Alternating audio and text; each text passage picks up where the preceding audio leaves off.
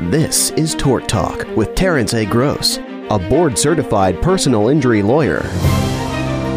Hello, and thank you again for listening to another episode of Tort Talk. This podcast is put on by personal injury lawyer Terrence Gross of Gross & Schuster. So glad he gets to come into my studio every single week. And, well, who am I? My name is Paul Stadden. I own microphones. I am not the expert. I'm merely the person who asks some questions and lets the expert answer them. So I'm really thrilled again to have Terrence in the studio. We're following up yet again on this issue of Israel and Hamas. This is a really super important topic, and we're glad that you are listening to it. Don't forget, there are plenty of other episodes you can listen to. Just go back in the player, take a listen. That we have, more than 40 episodes now, and we appreciate you listening to them. Terrence, thank you so much for joining me in the studio again. Glad to be here. Glad you're here. And so I mentioned it last time. We were just so short on time, and there's so much to discuss about this. But you know, I keep hearing about ceasefires, and it seems like they don't do a whole lot of good. But then, you know, I am not an expert in this topic. So let me ask you, are you for a ceasefire or pause in this war in Gaza? Would it help? Well, you've actually asked what if there's a lawyer on this. They may ask. That's a double question. Okay. You mentioned ceasefire and pause, so I think the semantics are different. Oh, okay. I'm totally against a ceasefire at this juncture for lots of reasons. First of all, the hostages. Second of all, there has to be more than just a small beat back of Hamas, because if they stopped right now, the rockets would return and whatever. So is it possible to wipe them out? Probably not. But we didn't really wipe out ISIS. But when's the last time you really heard much about ISIS after that big push that we made, the United States made in Iraq and so forth? And they've been pretty quiet. Now, maybe they went to other organizations, because there's no shortage of terrorist organizations, just a different name.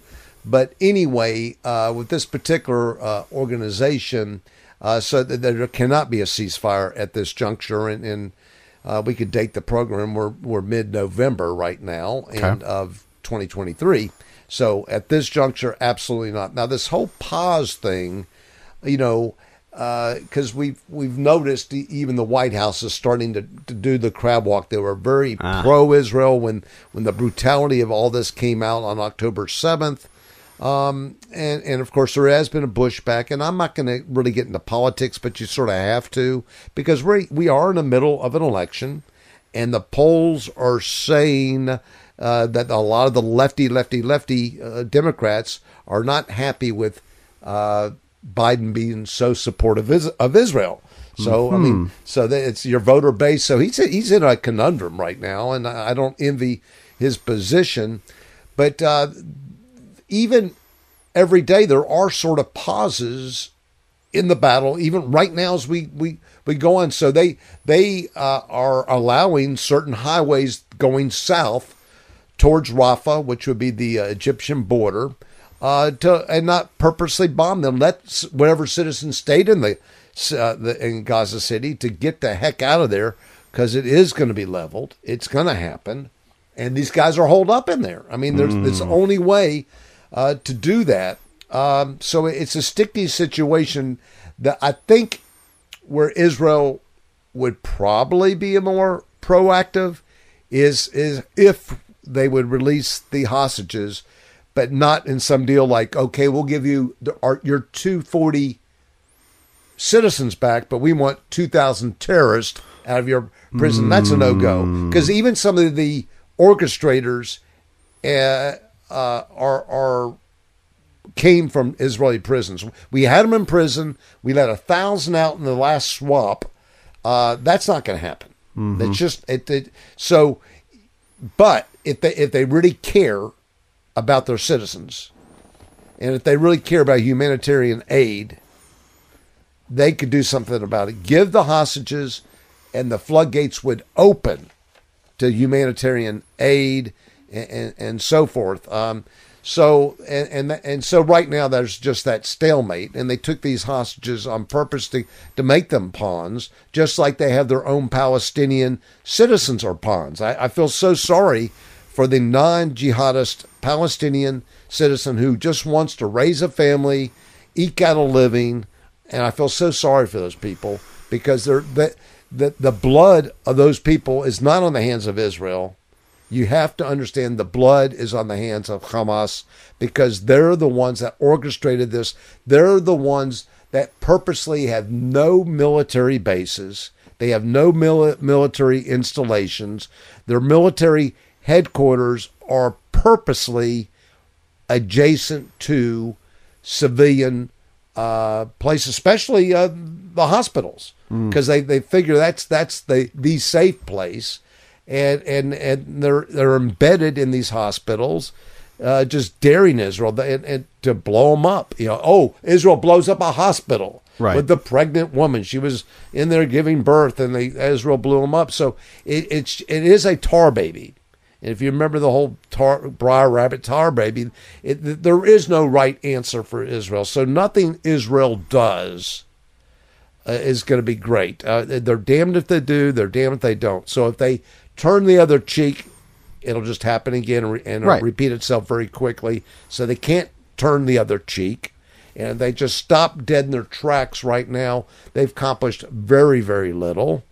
So they need to beat down Hamas as much as possible, eradicate as many of their weapons as possible. I've heard some people falsely believe that we can, or the Israelis can, defeat and, eviscerate Hamas totally. That's never Neverland.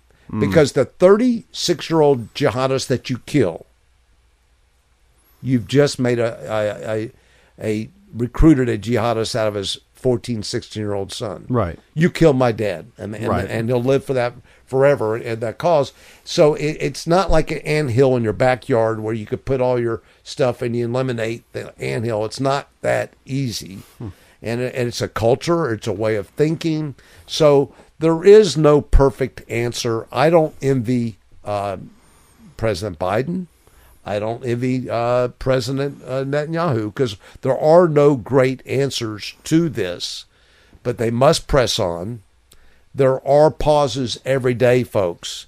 Now, ceasefire, no, but Israel does not want to have civilian deaths on their hands. But let's go back to World War II.